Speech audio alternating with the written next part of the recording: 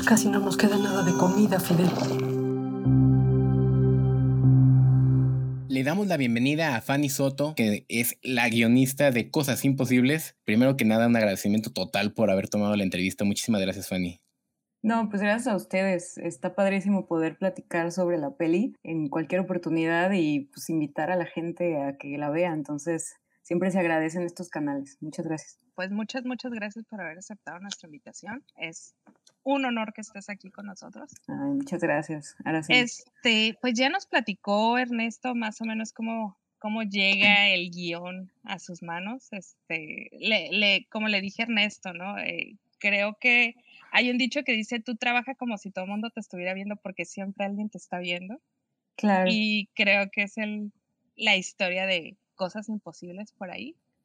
Pero, ¿de dónde te llegó la inspiración para esta historia? Está muy bonita. Ay, muchas gracias, Araceli. Lo que pasa es que siempre me ha llamado muchísimo la atención lo que sucede con nosotras las mujeres. O sea, en general ha sido como reflexionar sobre cómo crecemos, como ciertas cosas que nos enseñan y ciertos patrones que repetimos. Y en la historia de mi familia, algunas mujeres cercanas, o sea, incluso la de mi madre, siento que se normalizaba mucho la violencia doméstica.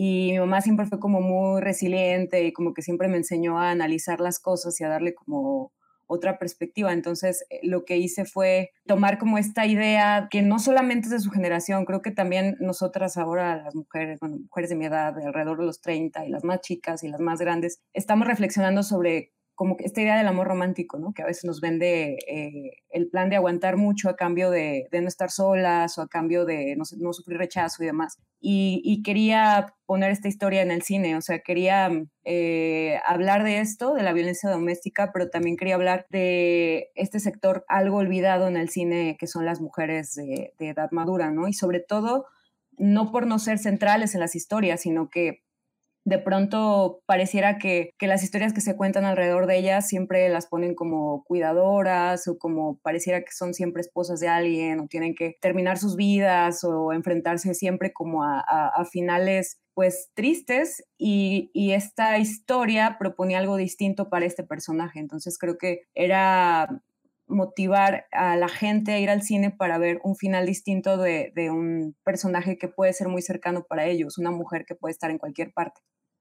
Al final dejar de ser la señora D, ¿no? O sea, claro, sobre todo eso, Matilde tiene que aprender a ser Matilde, o sea, tener su, ¿no? Como su personalidad, su futuro, sus ideales, y creo que eso es lo que ha conectado mucho con la gente, ¿no? Que es una pregunta aparentemente simple, pero estando en el cine, creo que uno puede ahí vivir muchas cosas, muchas vidas a través de los ojos de esta mujer, ¿no?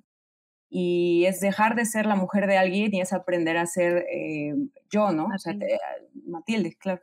Sí, al final son cosas imposibles, incluso a nivel actoral, a nivel de una historia en la que la protagonista no puede ser alguien que no tiene la vida resuelta a sus 60 y tantos años. Claro. Sí, y a causa de estos eventos fortuitos, o sea, incluso la historia misma de cómo conocí a Ernesto, pues es un evento fortuito y a veces es cuestión de estar un poco atento alrededor. Y creo que Matilde tiene, o sea, creo que hay una influencia positiva en el uno y en el otro. Creo que también la generación de Miguel, como estos chicos que ahora están hipercomunicados, de pronto también en esa vaguedad de tanta información, a veces les cuesta un poquito acercarse, ¿no? Afectivamente a las otras personas. Incluso ahora con la pandemia es algo que tenemos que recordar, ¿no? La capacidad que tenemos de platicar, de preguntarle al vecino cómo está, qué hace, porque eso pasa mucho en los multifamiliares, o sea, vives rodeado de personas de las cuales no sabes nada y a veces el intercambio, ¿no? De unos tacos, como en el caso de la película, puede generar experiencias invaluables y también puede generar aprendizaje, puede ayudarte a encontrarte con mucha conocimiento y experiencia de otras personas, como en el caso de Miguel, que aprende mucho de Matilde, y de Matilde, que también descubre que no porque Miguel es un chavito no tenga nada que decir o que no esté viviendo sus propios conflictos, ¿no? Muy propios también de su edad. ¿Lo ha probado? Hoy es el día, doña. Ese muchacho no creo que sea buena compañía para usted, Mati. Este es tu primer guión como tal. Bueno, primero que nada, sabemos que eres realizadora, que eres directora. ¿Este es tu primer guión de cine como tal de manera profesional? Sí, yo soy egresada de la Universidad de Guadalajara y en la carrera el perfil es realizador, entonces esa es otra de las cosas que tengo ahí pendientes que me gustaría algún día experimentar, que es la dirección. Y sí, yo escribí este guión como mi ópera prima de guión y justo como lo platica Ernesto, lo escribí. Creo que eso es algo positivo y algo que ha funcionado y que ha hecho que el guión tenga como ese recibimiento y esa fuerza que al final Ernesto matizó con su labor de dirección. Y es que yo lo escribí para mí, o sea, lo escribí pensando, no que lo iba a dirigir, pero lo escribí tampoco pensando que se lo iba a dar a leer a alguien y que iba a suceder esto. Lo escribí como un ejercicio mío pues de profesionalización y también algo que tenía que exorcizar sobre cosas que me interesan mucho, o sea, temas que me interesaba abordar. Y es súper interesante ahora descubrir que algo que de pronto, o sea, creo que algo que sucede mucho al inicio en cualquier acercamiento a la profesionalización es eso, que de pronto te da miedo, ¿no? Como que exponerte y las críticas y las lecturas y los concursos y demás. Y tuve mucha suerte de que esta historia esté conectando con tantas personas, porque a fin de cuentas sí es cierto que inició así como una inquietud personal, pero pues un guión es la antesala a una película, entonces nunca es parte como el esqueleto y todavía no tiene como todo eso lo que lo conforma y el alma que necesita, entonces todo el equipo de producción y los actores y todo eso acabaron de darle cuerpo y al final es súper padre ver como algo que surge de tu imaginación y te cuesta, ¿no? Como que las desveladas y las ilusiones y todas las cosas de pronto está ahí. Entonces ha sido un regalo pues para todos. Creo que es una película que ha tenido un ángel increíble. O sea, no solamente he recibido muchísimos mensajes, ¿no? De amigos, de familiares, de público. En general he recibido como muchos comentarios bonitos, pero creo que también a las personas que hemos estado involucrados en la película nos ha marcado. O sea, creo que sí ha sido padrísimo descubrir que se puede hacer cine comercial en México con estos temas de pronto tan complejos y que la gente está yendo porque le interesa ver películas que los enfrenten con este espejo que es la pantalla, ¿no? Oye, ahorita que me dices que es un trabajo muy íntimo, vamos a ponerle que es un trabajo íntimo, porque fue algo que hiciste para ti, Sí, y de repente lo sometes a un concurso, pues sí, lo sí, sometes a un concurso y sabes que el jurado lo va a leer y claro. sabes que alguien más te va a leer y todo. ¿No te costó soltar a tu bebé para que alguien cuando le empezaron a poner tachones y borrones, no te costó ese proceso de decir: "Híjole, era mi Decir, no bebé"? me lo toquen. Es No, que manos encima. no, es una pregunta muy padre porque me la han hecho, pero es que juro que cuando empecé a conocer a Ernesto no me costó. O sea, quizá es muy curioso, o sea, lo que pasó. De pronto sentí que estaba viendo tal cual cosas que yo creía que en el guión estaban sembrados, porque una vez escribe así pensando, ¿no? Que aquí el subtexto, o que a lo mejor este diálogo hay que explicarlo más, o a lo mejor aquí está sembrada esta cosita, pero siento que él pudo escudriñar muy bien en las intenciones y que estábamos tratando de hablar de lo mismo, o sea, de Ah, estas relaciones casuales, ¿no? Y esta, como este aprendizaje tan maravilloso que tienen las personas cuando se comunican y su filmografía es un poco como una muestra de ello, o sea, que le preocupan las relaciones humanas atípicas, pero que son como entrañables y lo simbólico de algunos actos humanos y así. Entonces, al inicio creí que me iba a costar, pero conforme, o sea, el primer día que me habló y vamos a platicarlo y que empezamos a trabajar el guión, la verdad es que lo solté muy fácil hasta, creo que soy una mala madre en ese sentido, ¿no? Porque me sentía muy contenta y ya después ver la película y ver el resultado, pues obviamente confirma que fue una buena decisión y además de alguna forma también él me está ayudando ahora a visibilizar otras cosas que también quiero contar y creo que en ese sentido, no porque sea el director de mi peli así, pero es una persona muy agradable y también es alguien pues generoso con el trato con las personas y además con los mensajes que tiene. O sea, son películas que genuinamente me gustan, sus películas. Entonces, no. no. Entonces la respuesta es no, no te costó. Nada. No, quizá, es que no sé, uno a veces juega como en el hubiera, ¿no? O sea, el hubiera que no existe y el pudo haber sido, y no sé cómo hubiera sido con algún otro director o directora, pero en el caso con Ernesto fue sencillo, porque creo que sí hay una causalidad, ¿no? Compartida. Uh-huh. Pero en algún momento, me supongo que tú te viste como la directora. ¿En algún momento te hubiera gustado que una mujer dirigiera tu guión? Sí, o sea, creo que en ese momento, o sea, igual lo dije mal, no me veía como la directora, sino que lo veía como un ejercicio de terminar el guión y ver qué pasaba. Sí, en ese momento todavía no estaba, pues es que ya era muy complicado en sí terminar el guión y como que tener el deadline para el concurso y de pronto tenía que resolver qué iba a pasar con el guión y quién lo iba a dirigir y todavía no estaba lista para pensar en eso. Quería como disfrutar de tener así como el libreto en papel, ¿no? Y las 100 y tantas páginas ahí. Es una pregunta muy actual y es una pregunta que de pronto sí una tiene que hacerse, ¿no? Porque si hay un rollo con las estadísticas, si hay muy pocas directoras en México y hay que preguntarnos por qué, ¿no? Si hay muchas directoras que salen de las escuelas de cine porque hay tantas pocas en cartelera y demás.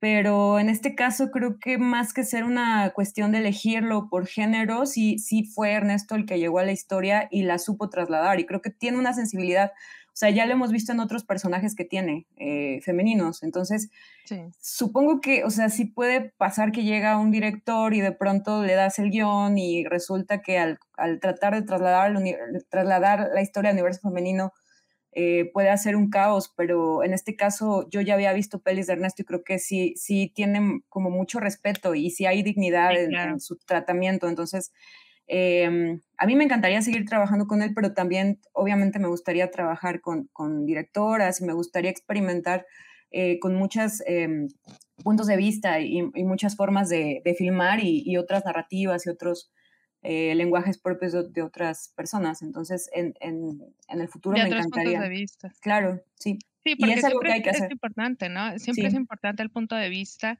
Claro. Y sí, es algo que platicamos con Ernesto, ¿no? Sus personajes femeninos son muy fuertes, ¿no? Al final de cuentas, ahora Matilde ya pertenece al universo de Ernesto Contreras, de sus mujeres, porque sí, sus personajes son muy fuertes. Pero, sí me llamó la atención el comentario que hiciste de que al final el guión era algo muy íntimo, ¿no? Entonces, ¿cómo lo querías ver retratado, no? ¿Cómo va por ahí? Sí, o sea, creo que era un guión, de hecho, amigos de la universidad me decían que siempre estuve como empeñada en contar historias de mujeres de esa edad y como que era muy recurrente en la temática de mis guiones escolares y demás.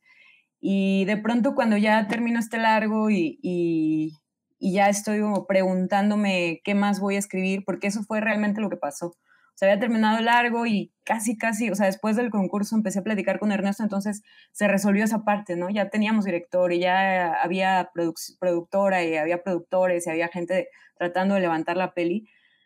Y entonces era muy íntimo, pero también creo que en esa intimidad, como que en ese trabajo, cuando ya por fin terminas y también es parte de un proceso casi terapéutico, ¿no? Como que cierras cosas y uno tiene que ver qué sigue, o sea, porque particularmente Cosas Imposibles detallaba ciertas, como te digo, inquietudes de temas que quería trabajar, ¿no? Que sí son como ese tipo de violencia específica, ¿no? Que es violencia de pareja, relación tóxica, pero también hablaba de los charlatanes de la medicina, ¿no? Y de cómo de pronto hay que buscar ayuda cuando se necesita, de la salud mental, ¿no?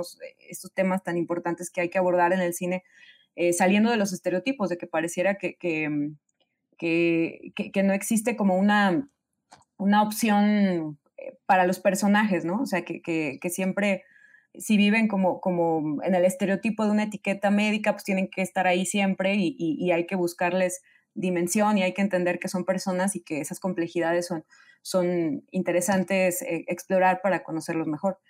Y también estaba como el rollo del personaje de Miguel, que también está inspirado o sea, creo que es que eso es lo que tiene Cosas Imposibles, que está inspirada en gente que conozco y en historias cercanas que tenían que estar ahí, pero también es eso, o sea, cerrarla era importante para acercarme a otros mundos y contar también de otras historias, de otros personajes y pues esa es la chamba del guionista, ¿no? Como que estar buscando cómo contar algo nuevo y cómo conectar con otras personas y que al final tu obra quede ahí con empatía, con responsabilidad y con cuidado, ¿no? Porque al final, como dices, pues son tus bebés, o sea, también les tienes mucho cariño.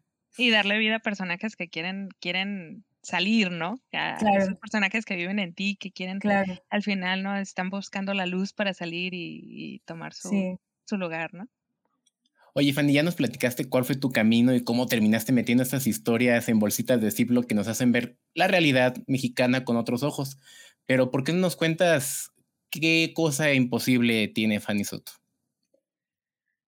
Pues, no sé, es que creo que hace tiempo se me hubieran dicho que era imposible que un director como Ernesto, que con esa trayectoria, ¿no? Con esa visión se te acercara y te preguntara sobre tu guión, pues me habría quedado ahí, ¿no?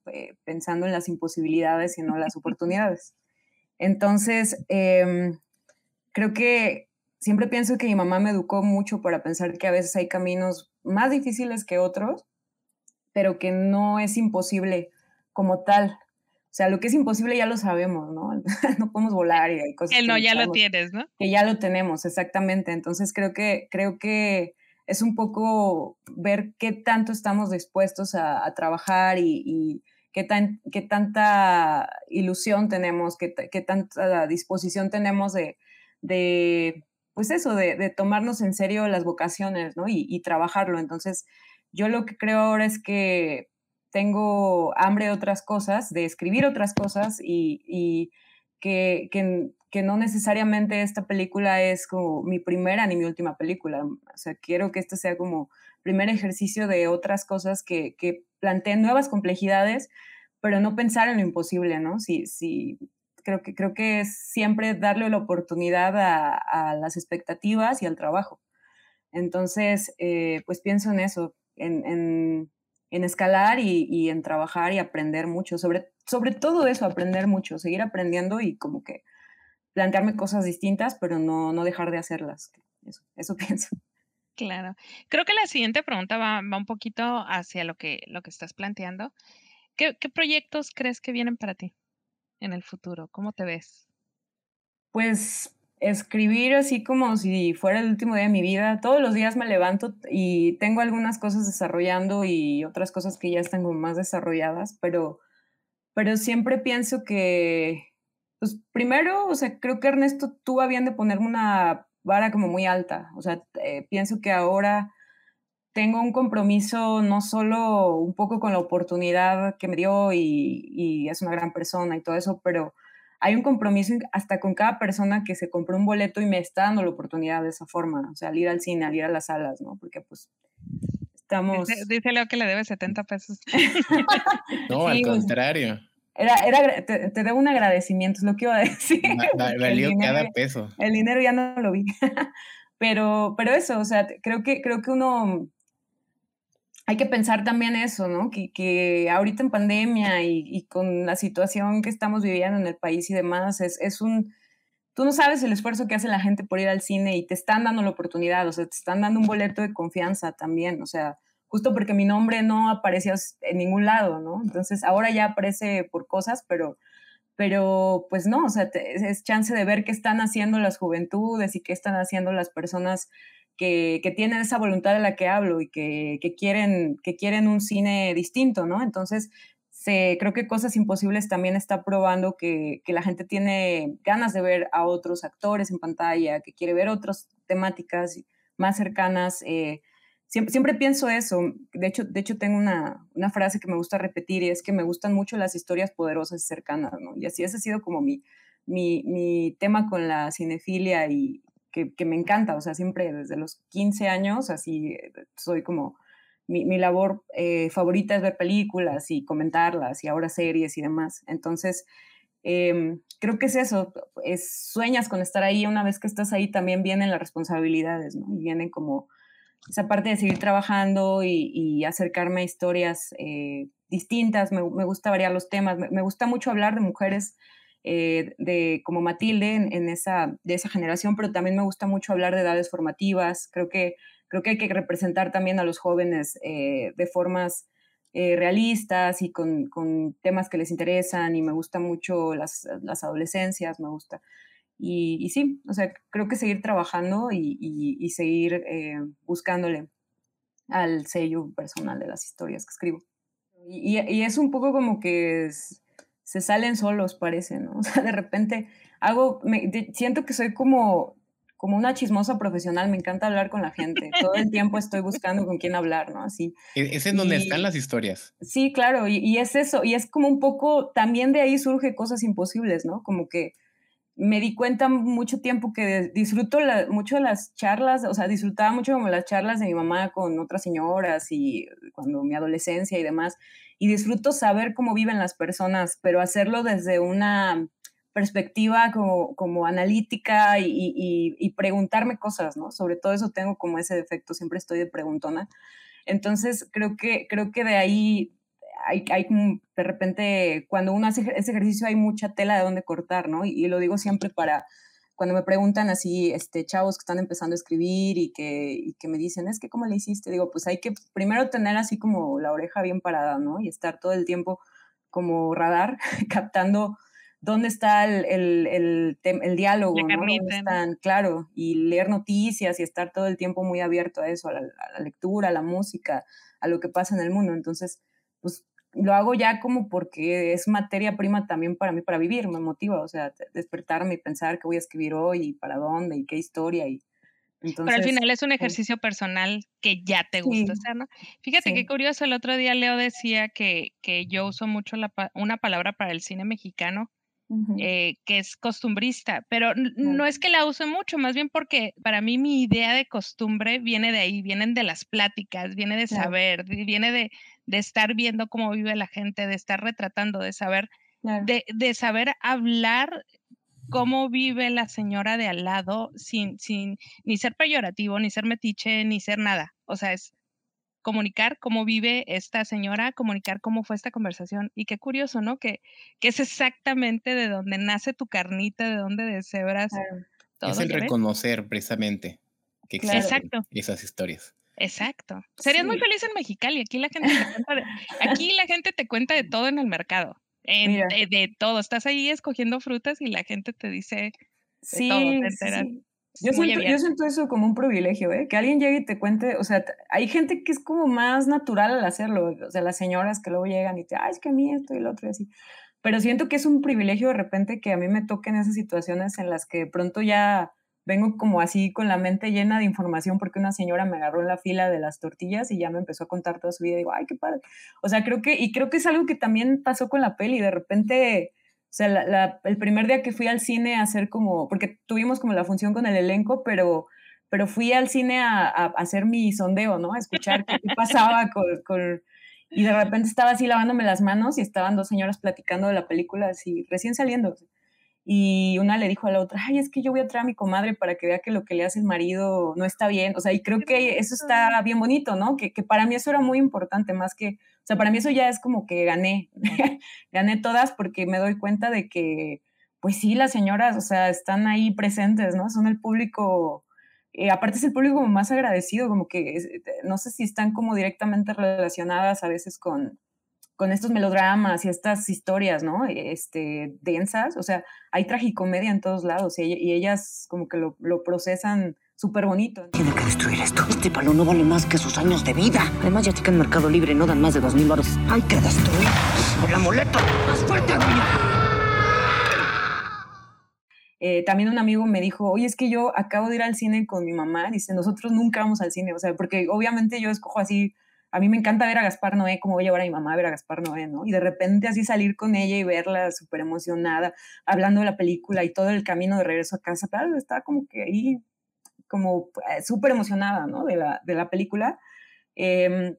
No sé, eso es algo bien padre, como que me gusta saber que esa retroalimentación. Sí, me gusta saber que están conectando. Y a lo mejor era más bien verse retratadas ahí o ver historias retratadas. O alguien que conocen. Saber que alguien los está escuchando. Claro. Que alguien se dio cuenta, ¿no? Al final de cuentas, como dice Leo, que alguien las está escuchando. Puede ser una analogía, una alegoría muy, muy básica, como la fila de las tortillas o como ir al mercado, pero al final del día es saber ser escuchado, porque no cualquiera te escucha. No, y es así, el hecho es que, o sea, la estadística en México, o sea, yéndonos cortos, yo creo que todos conocemos a alguien que ha vivido, o sea, una mujer, o sea, que está en una situación de violencia doméstica y demás.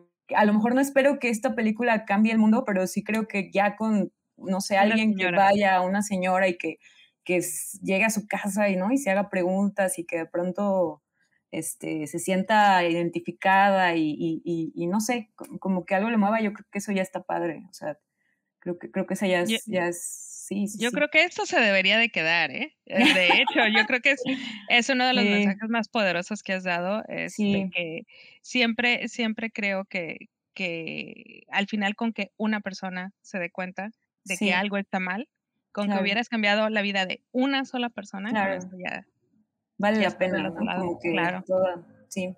Pues nada, Fanny, muchísimas gracias por haber estado con nosotros. Estamos más que encantados de, primero, haberte conocido, segundo, de haber visto la película y tercero, de saber que vienen muchos proyectos muy buenos de tu pluma, de tu mano, y pues esperemos verlos pronto, ya sea en tele, en streaming, en cine, pero verlos. Ay, muchas gracias. No, pues gracias a ustedes. La verdad es que es padrísimo poder platicar de la película porque creo que todos nos sentimos muy orgullosos de la obra como quedó, ¿no? O sea, de ser parte, de ser una parte como del pastel, de uno de los ingredientes. Y pues eso, gracias por su tiempo y ojalá que muchas personas puedan ir a verla y que muchos conecten y que comenten y que compartan sus experiencias con la película. Muchas gracias. Debería conseguirse un novio, doña. ¿Tú me haces compañía? No sé, pero ya me está asustando, doña.